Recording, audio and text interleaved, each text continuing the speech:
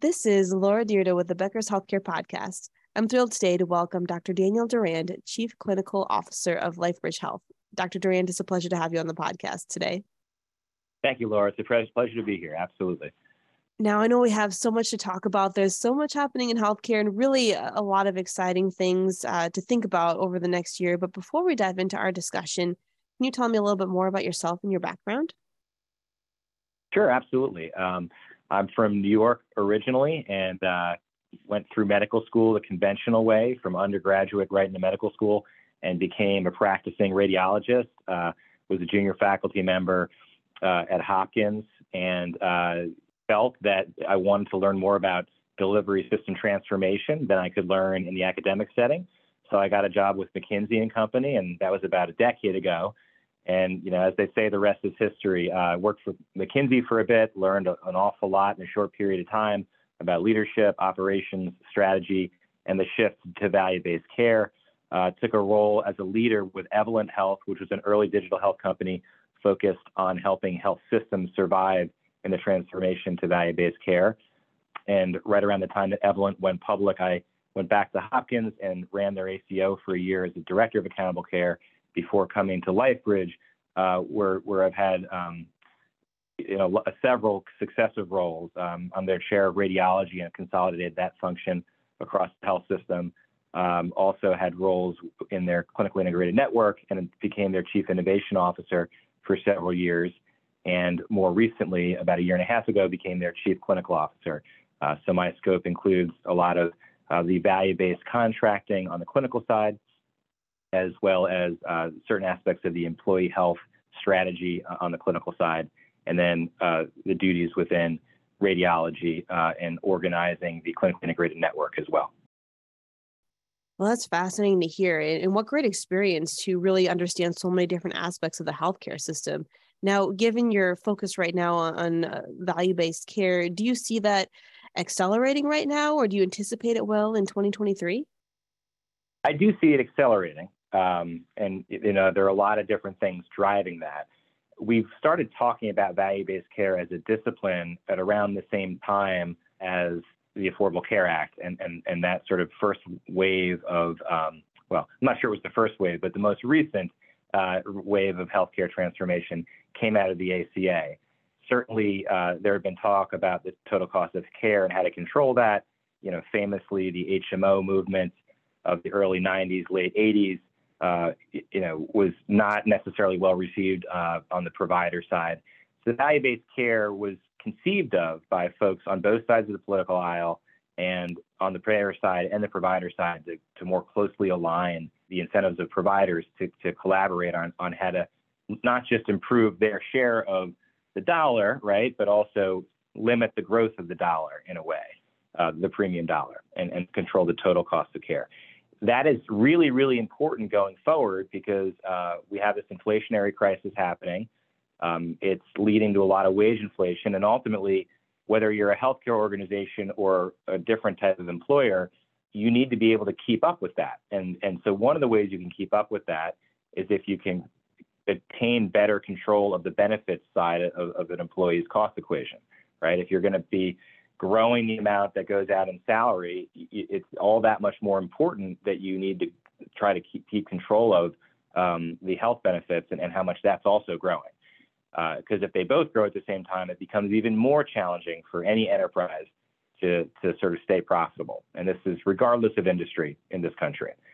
So I think there's going to be a lot of focus on it.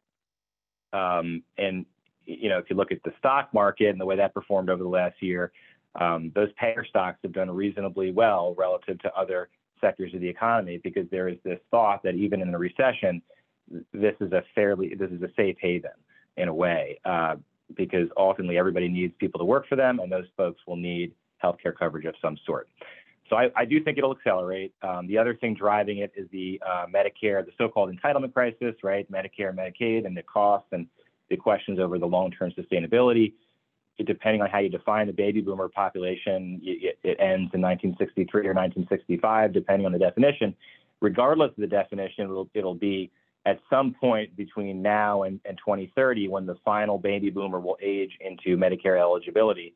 And that is, in fact, the largest part of that generation. So as much as we've had this massive expansion of lives on Medicare that the federal government is responsible for, that is going to continue to increase. And so there will be a lot of pressure at the federal level to get providers to take more risk, because while there isn't total alignment on all the details and tactics between the two different political parties, there is the general consensus that value-based arrangements, whether they're through Medicare Advantage or through standard CMS payments, have been more effective at producing better quality for lower costs. And we expect to see more of those programs, I don't want to say forced, but we'll just say heavily suggested, to providers across the country.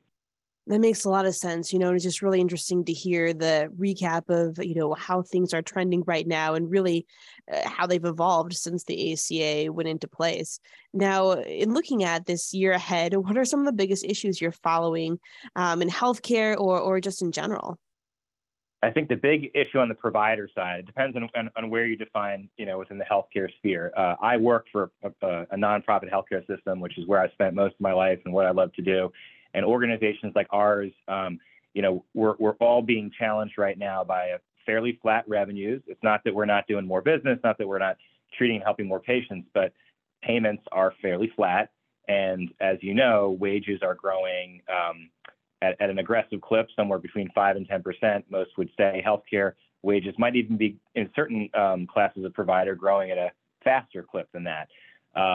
So we have this situation of flat revenues and increasing costs. As a not speaking so much to our system, but just globally, Becker's has done a very good job at reporting on this. So there are those headwinds, and so I think there's a lot of concern over how we deal with that. And I think part of what needs to happen is that the payers and the government need to think about how to flow more revenue to providers. It's a very difficult position that we're caught in right now. We want to continue to keep the level of staffing and care where it is, but there's just less to go around. So we're looking internally at things like automation and being more efficient, as we have been for years, but now there's just a little more riding on it, given the financial headwinds. I think there's a lot of excitement in the same breath, though. There's a lot of excitement for a variety of new therapeutic approaches that are coming to market. And I think with my old innovation hat on, there's a number of innovations coming out of COVID that I think will significantly transform how care is delivered. mRNA vaccines are extremely exciting, not just what they'll do in the infectious disease vaccine world, but what they may do in the personal vaccine and cancer world. We continue to see a lot of novel biologics that are very costly, but are revolutionizing treatment for autoimmune disorders and a variety of conditions that have been difficult or impossible to control in the past. There's very exciting developments in oncology with CAR-T therapy, basically a cell-mediated type therapy that is producing some unheard of results against certain types of cancer. So there's a lot of great things happening. I think many of these things are going to be, with the exception maybe of the mRNA vaccine, most of these things, though, they come with a high cost, right? So then it kind of brings us full circle back to we really need to continue to figure out how to transform the delivery system to be more efficient than it is, in order to be able to leave enough money in the premium dollar to pay for these new miracle cures, not just their development, but to pay for, to reward the companies and the individuals that have produced these things. That's really interesting and a great point in looking at, what what the new therapeutics and the novel approaches to some of the different ways that you can treat patients, especially cancer patients. But really across the board, it's just fascinating to see how through the pandemic and those kinds of things, how it spurred innovation, not only on the operational side, but on the clinical and therapeutic side as well. So I know that, is really exciting to think about some of those things. Is there anything else that you're excited about or anything that makes you nervous? Well, I'm nervous for some of the digital health companies, honestly. I think digital health has been this huge area of innovation and explosion of funding and sort of good feelings and hopes and aspirations that we might bring a lot of the efficiencies that we've seen in other parts of the economy to healthcare in a big way. And I think a lot of that's happening, but as often happens in societal movements, there may be a period where it's just there's a lot of companies out there that are all trying for a shrinking number of pilots or opportunities, and this period of wage growth is going to force most health systems to really have discipline on what pilots they do and what new products they invest in, because they're going to have to invest more in their basic staffing. So it's sort of this chicken and egg situation. We know digital health and increased automation, things like chatbots or quote unquote AI, are really necessary for healthcare workers to ultimately be as efficient as workers in other sectors. And unless we do that, healthcare costs will always seem like they're rising quicker relative to other sectors, and it will continue to balloon past its current 20 or 21% of GDP. So we know we have to do it, but at the same time, at times like this, we have to look after our people first, because you deliver healthcare it's a very personal industry, not just by necessity, but also just sort of ethically and culturally.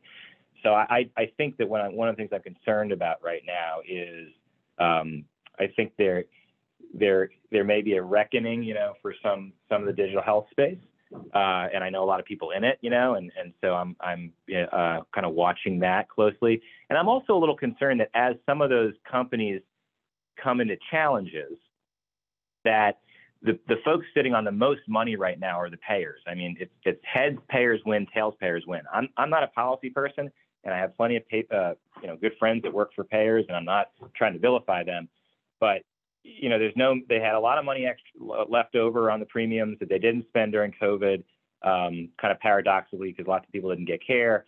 They're raising rates on the premium side quite a bit.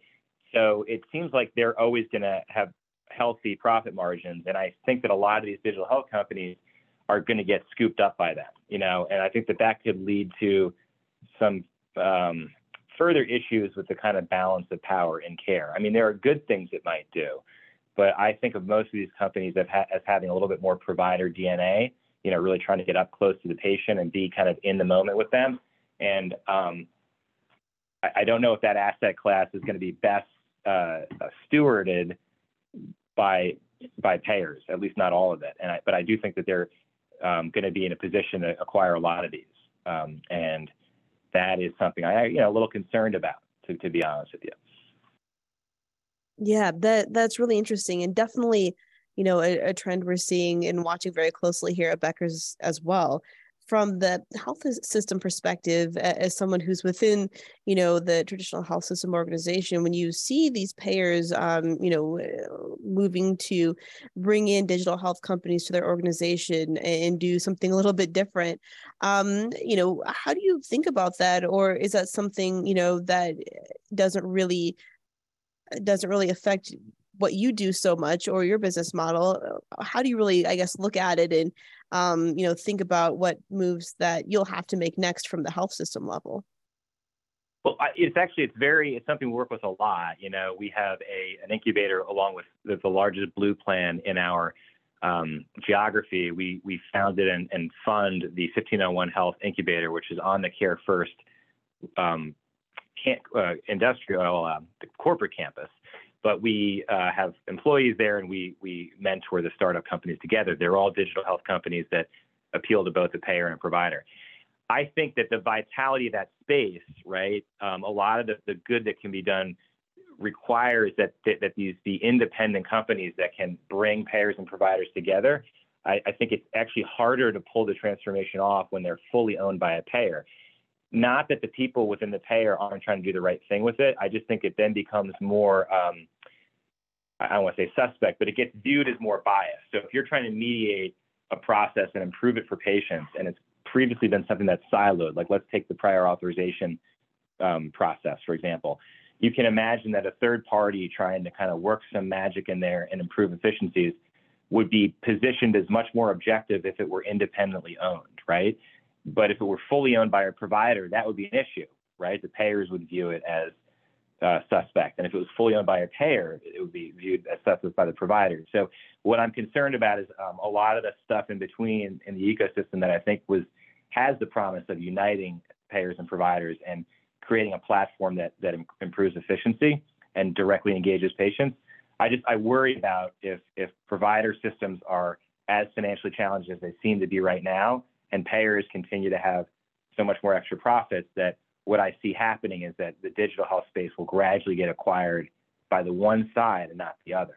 And I actually don't think it's good for either party. As long as there's going to be a divide and we're not going to be a single system that's sort of payer and provider, then I think that you benefit from kind of an intermediary approach with many of the digital health tools.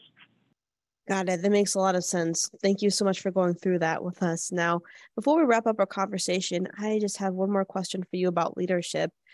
What will the most effective healthcare leaders need to be successful over the next 2 to 3 years, especially as the health system keeps changing?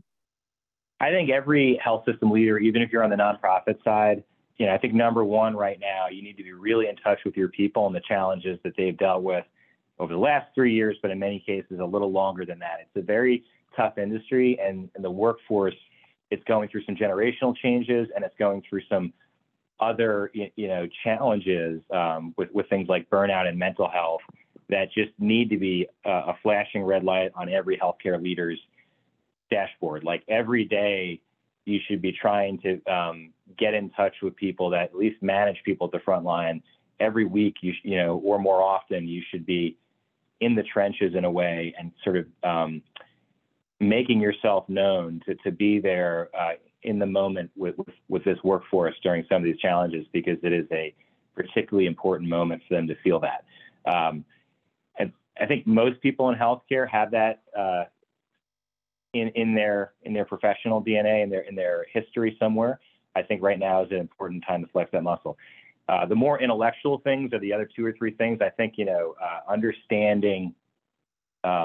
understanding your business as if you're an entrepreneur, even if you're, let's say, a nonprofit health system president or chief something or the other, or even a CEO. I mean, you have to. They're very large organizations, but within the operating units, they need to be run by folks that have almost an entrepreneurial level of knowledge. Not someone that's populating a position, in any kind of bureaucratic fashion. They need to be hands-on owners of like a business, not to rack up profits, but because to be successful in such a challenging economic environment, they're going to need that mindset. I think you'll see a lot of operators, like really hands-on operators, being put into leadership positions, because you just have to have that mentality. It is a grind right now. I mean, you have to know your numbers very deep, your operations very deep, your people very deep to be competitive in this landscape. And I think there will be significant consolidation as the folks that sort of can't make that work get swallowed up by those who can. That's fascinating, and a really great reminder of just how important this time and space is right now for the healthcare industry. Dr. Durand, thank you so much for joining us on the podcast today. This has been a wonderful discussion, and I look forward to connecting with you again soon. Thank you, Laura. It's always a pleasure.